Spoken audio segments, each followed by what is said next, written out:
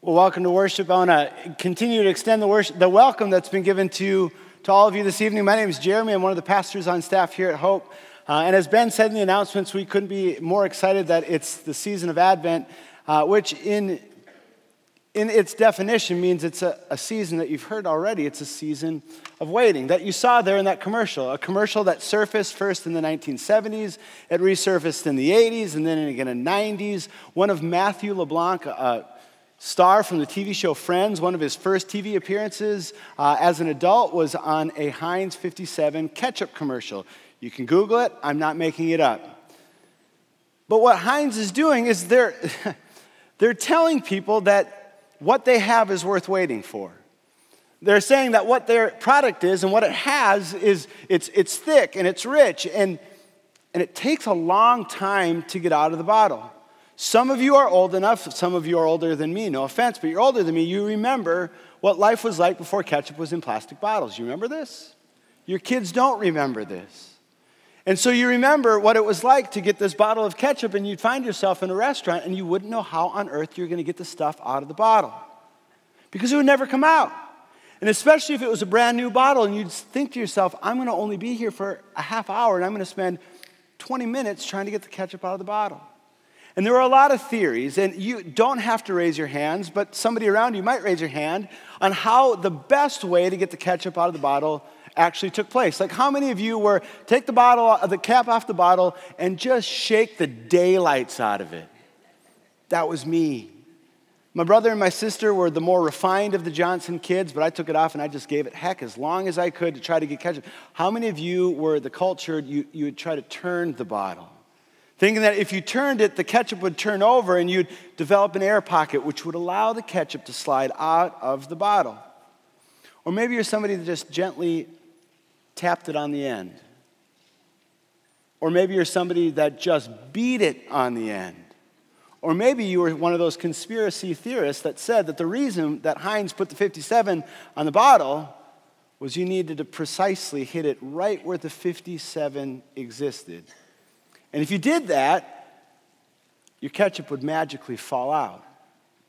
But all of us know that really what ended up happening is we took our finger or a utensil, jammed it in the bottle, got ourselves all messy in hopes that we would get what we were waiting for. And the tagline they used is, the best things come to those who wait. Then why is it so hard? I mean, if what it has and what it offers is so good, then why can't we get it now? What is it about life? No, I'm not talking about ketchup. That makes waiting so incredibly challenging. It is for me. By nature, I would love to tell you that I'm as cool as a cucumber, but I'm not. By nature, when I know what I want it now. Which for me, especially as a kid, made the season of Advent so incredibly hard. We're in the first week of Advent. The word Advent, it means a time of waiting, of preparation. But in the Latin, the word Advent literally means coming. That we wait for the coming of Jesus Christ into the world. That's what we celebrate on Christmas Eve. But not just for Jesus that would come into the world over 2,000 years ago, but that Jesus that will come again. That will enter into our world and will put everything back the way that it was supposed to be. That what we pray when we pray the Lord's Prayer that we're going to pray at the end of the service today, thy kingdom come, thy will be done on earth as it is in heaven, that would happen right here, right now, that when Jesus comes again, when the waiting is over, everything will be restored. In the season of Advent, the 4 weeks preceding Christmas are a time for us to prepare, to wait. So each week as we go through Advent, we light another candle on the wreath. There are 4 candles. Each represents one of the weeks in the Advent season. And then on Christmas Eve, we light the center candle, which is the Christ candle. And I remember as a kid, every single week when I'd get to church, I would get there and I would know that another candle would be lit, but it almost felt like things were going in reverse. And I tried to do Jedi mind tricks in my mind, and if I would stare at the candles long enough and intently enough that somehow magically another candle would ignite into flame and the time would go faster, but it wouldn't because I'm horrible with waiting, especially with the good stuff. You can ask my wife, Bridget. I've already shared with her what I'm getting her for Christmas. I can't keep a secret. I can't do it. When we found out that we were pregnant she was pregnant, I wasn't, but when she was pregnant with our first child, we had to wait for that magical week where we could tell everybody. And I'm like thinking to myself, how am I going to make it 8 weeks? And she said, you don't have to make it 8 weeks. You have to make it 12. And I thought, I can't do it. It's impossible. When I know something that's so good, it's hard for me to keep it to myself. We have a group of friends that are all getting together for a kind of like a friend's family Christmas at the end of this week. And one of the husbands in the group decided that we wouldn't tell our spouses and we would surprise them with a trip to a restaurant, and we were all going to organize. And they said, you can't tell your wife. And I thought, I said, Bridget, I'm not supposed to tell you this. So you can't tell anybody else. But I told her the first night. I couldn't keep it to myself. I'm miserable with it, which is where my kids get it. It was just a little over a week ago, we celebrated Thanksgiving. And the Tuesday before Thanksgiving, Bridget and myself and our 2 kids, we were going to take the trip from our house in West Des Moines to her parents' house in Roseau, Minnesota, which is exactly 608 miles doorstep to doorstep. Now, when we go up to Roseau, we always make the trip in one shot. We make it in one day.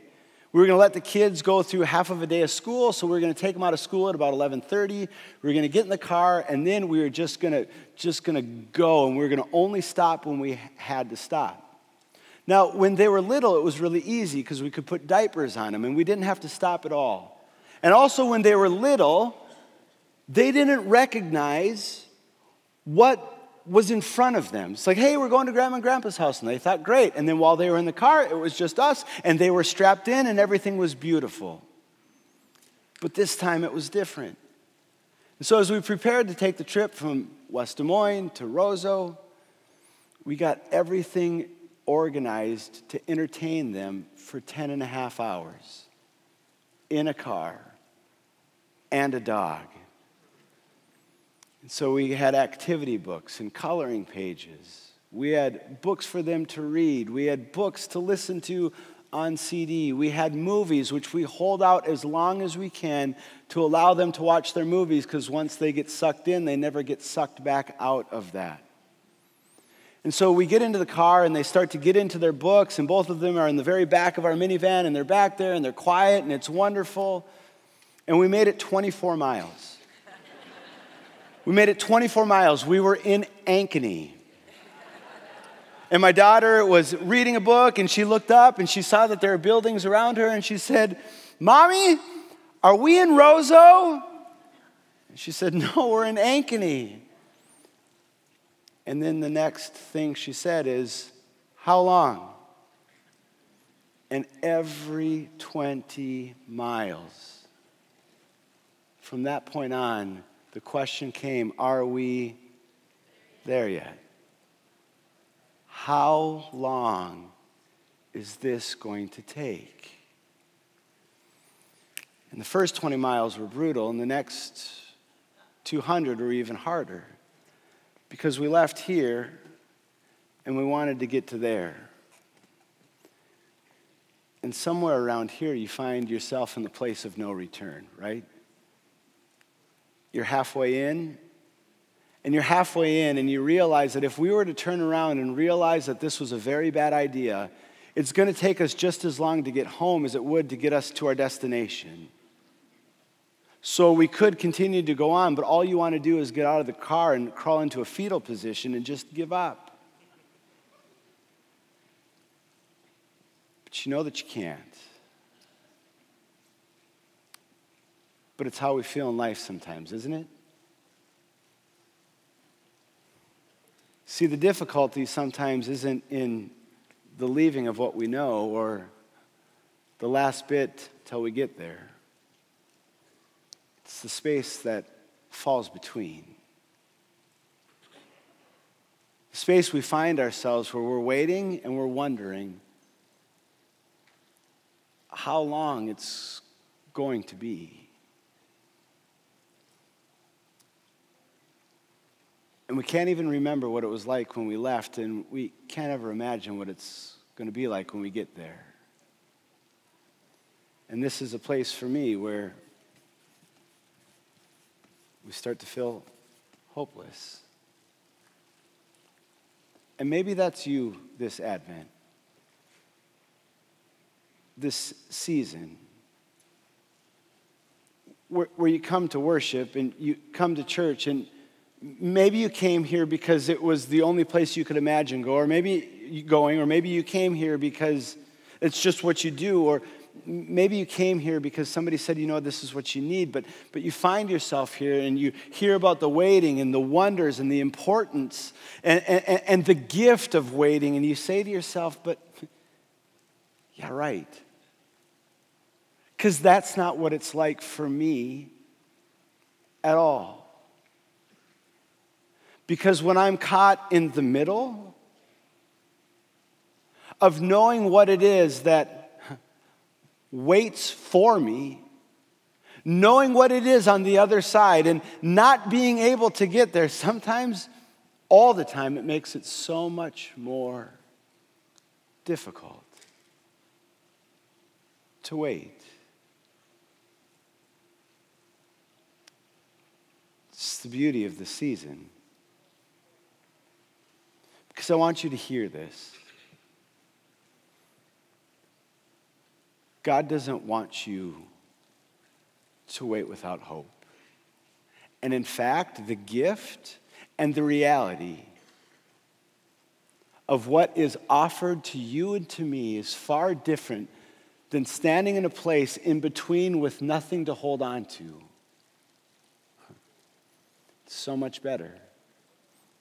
And 2 years ago, my son and I got ready because the new Star Wars, Episode 7, was coming out. And I know that some of you don't get into Star Wars, and so you're like, oh no, he's going to tell another Star Wars story. Well, deal with it. I'm the one who's preaching, and you're the one who's listening. So I get to tell as many Star Wars stories as I want. But 2 years ago, I was super excited because my son, Trey, was old enough that he was going to be able to go and watch the movie with me. It was PG-13, and he was 5, but those are details. Because it was Star Wars. And so I had prepared him, and we had watched the original trilogy, episodes 4, 5, and 6, and we were all ready for it, and we got ready to go to the movie, and went to the movie, and we got the popcorn, and we got the drink, and I let him have a pop, and he's 5.5, and he's having caffeine, but it's wonderful. And I told him, Trey, this is going to be the most amazing thing ever, because this is just the first out of 3 movies that are coming out. And you're never going to forget this, and when I was your age, I got to watch The Return of the Jedi in the movie theater, and I'm reliving my childhood, and this is so wonderful. And the movie gets over, and I looked at him, and I'm like, wasn't that awesome? And he said, yeah. And I said, what did you think? And he says, when's the next one? And I said, it's coming soon. He said, how soon? And I said, 2 years. And he said, no way.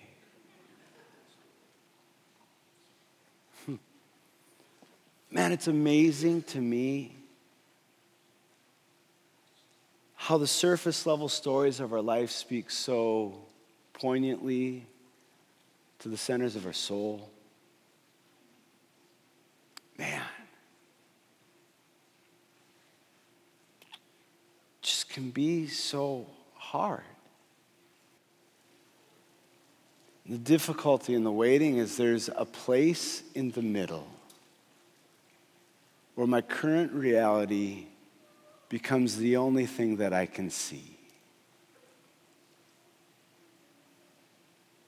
And maybe that's you. Maybe that's been you this day, this week, this month, this year. Maybe it's somebody who's around you, who desperately needs some sort of hope, some sort of promise, some sort of an assurance or a word that will assure them that maybe what their current reality is not going to last forever. That there's something and there's someone who is control that can encounter you while you wait. It's the end of the Old Testament. There's a series of books that are written by people who are called the prophets. Prophets like Ezekiel and Isaiah, who we heard in our Bible reading just a short time ago, or Jeremiah.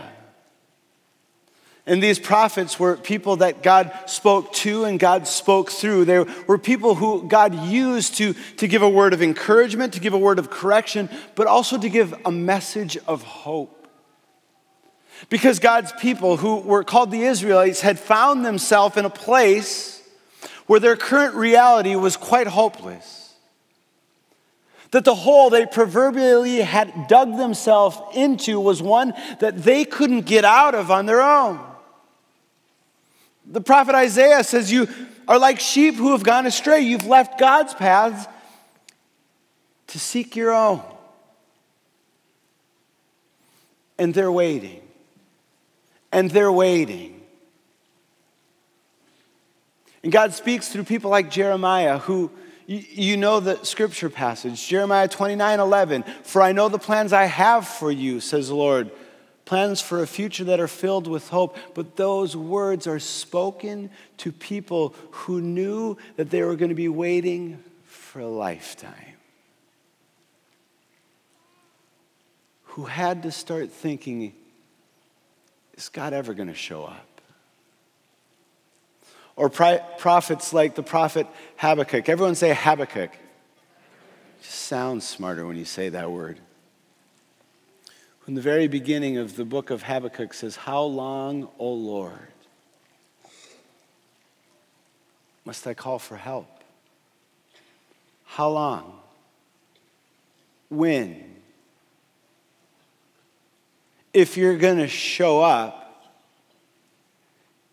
if you're going to end this period of waiting in my life, then how long am I going to have to sit here and wait and call and beg and plead and put everything I have, wondering if what I'm putting it into is worthy of my faith, my trust? How long? Until I can sing a new song. Go from the prophets, we go right into the New Testament. And from the prophets to the New Testament, from the end of the Old Testament to the beginning of the New Testament, 400 years have passed by. 4 centuries.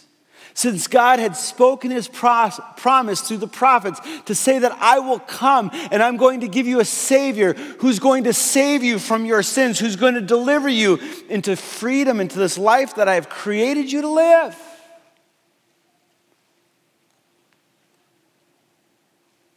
But it's been 400 years. And you have to imagine, even the most faithful of the Jews or the Israelites started to wonder if God was ever going to show up.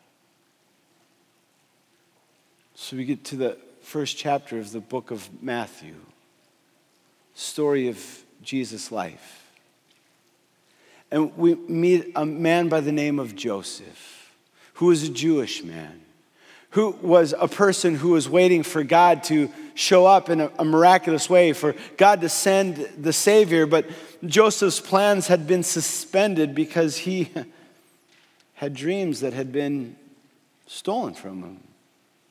He was engaged to a woman, and this woman he was engaged to was pregnant, and it wasn't by him. But then the Lord shows up to Joseph. It says to Joseph, Joseph, don't be afraid to take Mary as your wife. Because this child that she's going to bear is the one in whom everybody's waiting rests in. She's going to have a son, and you're to name him Jesus, for he will save the people from their sins.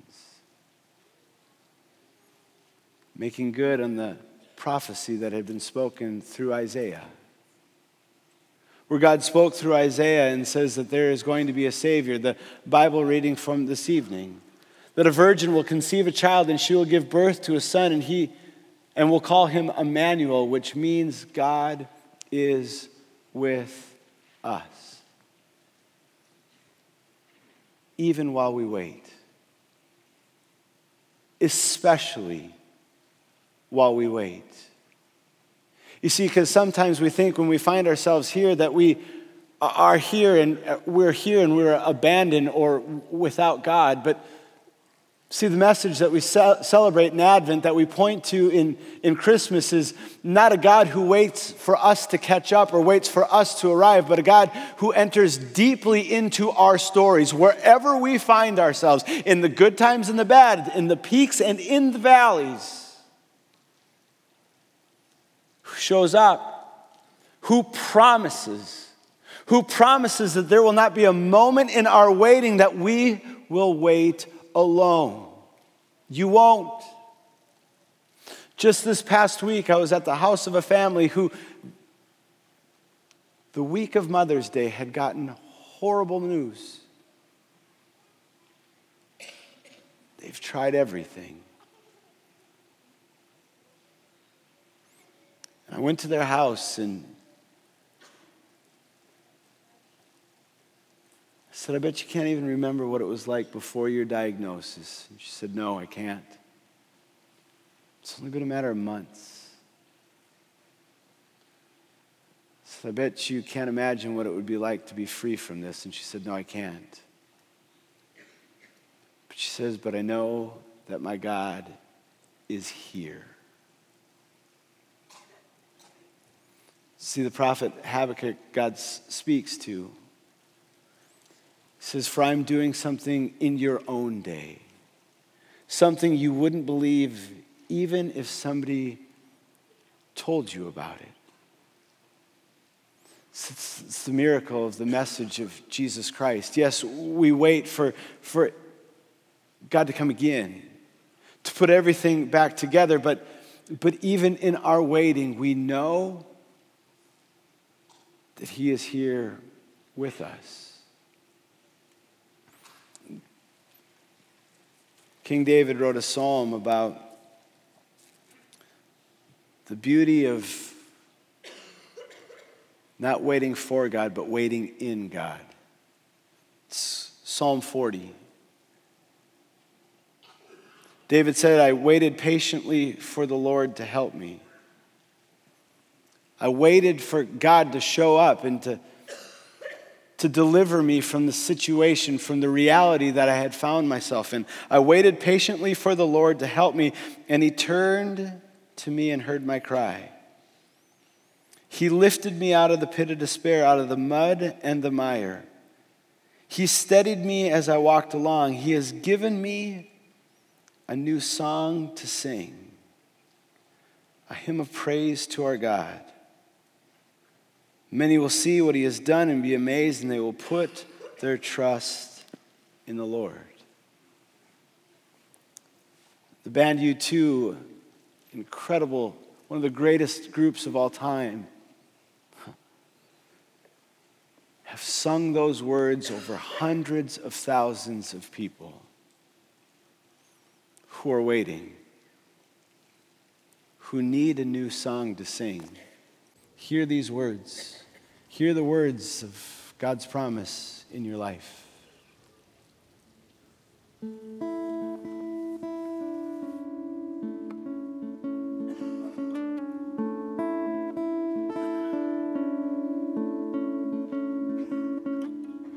Waited patiently for the Lord. He mind and heard my cry. He lifted me up out of the pit, out of the miry clay. I will sing, sing a new song. I will sing, sing a new song. How long to sing this song? How long to sing this song? How long, how long, how long, how long to sing this song? You set my feet upon the rock and made my footsteps firm. Many will see and hear. I will sing, sing a new song. I will sing, sing a new song. How long to sing a song? How long to sing this song? How long, how long, how long, how long to sing this song? So I will sing, sing a new song, and I will sing, sing a new song. I will sing, sing a new song. I will sing, sing a new song.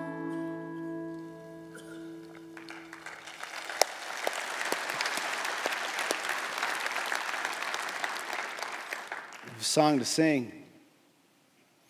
You don't wait without hope. You don't wait without a promise of a God who always, always shows up. Oh, the waiting is incredibly hard. I know the waiting is hard. And the waiting can feel as if it's lasting for a lifetime. But no, be assured that you have a God who sent his Son into the world to encounter you while you wait, so that your song will be a song of joy even in the pain, joy even in the waiting. It's in Romans chapter 5. Christ arrives right on time to make this happen. He didn't and he doesn't wait for us to get ready. He presented himself for the sacrificial death when we were far too weak and far too rebellious to do anything to get ourselves ready. It's not about you. You're not waiting because God is punishing. You're waiting because we're walking in this world that is incomplete. But the promise we have is a God who shows up. The virgin will conceive a child, and he will be called Emmanuel. Emmanuel, which means God is with us. Right here, right now, while we wait. See, Advent isn't just about what happened 2,000 years ago, and Advent isn't about waiting until Christ comes again. Advent is about waiting for a God who shows up and opening our hearts and our minds to receive the message of the promise. You have a God who is with you, a God who gives himself to you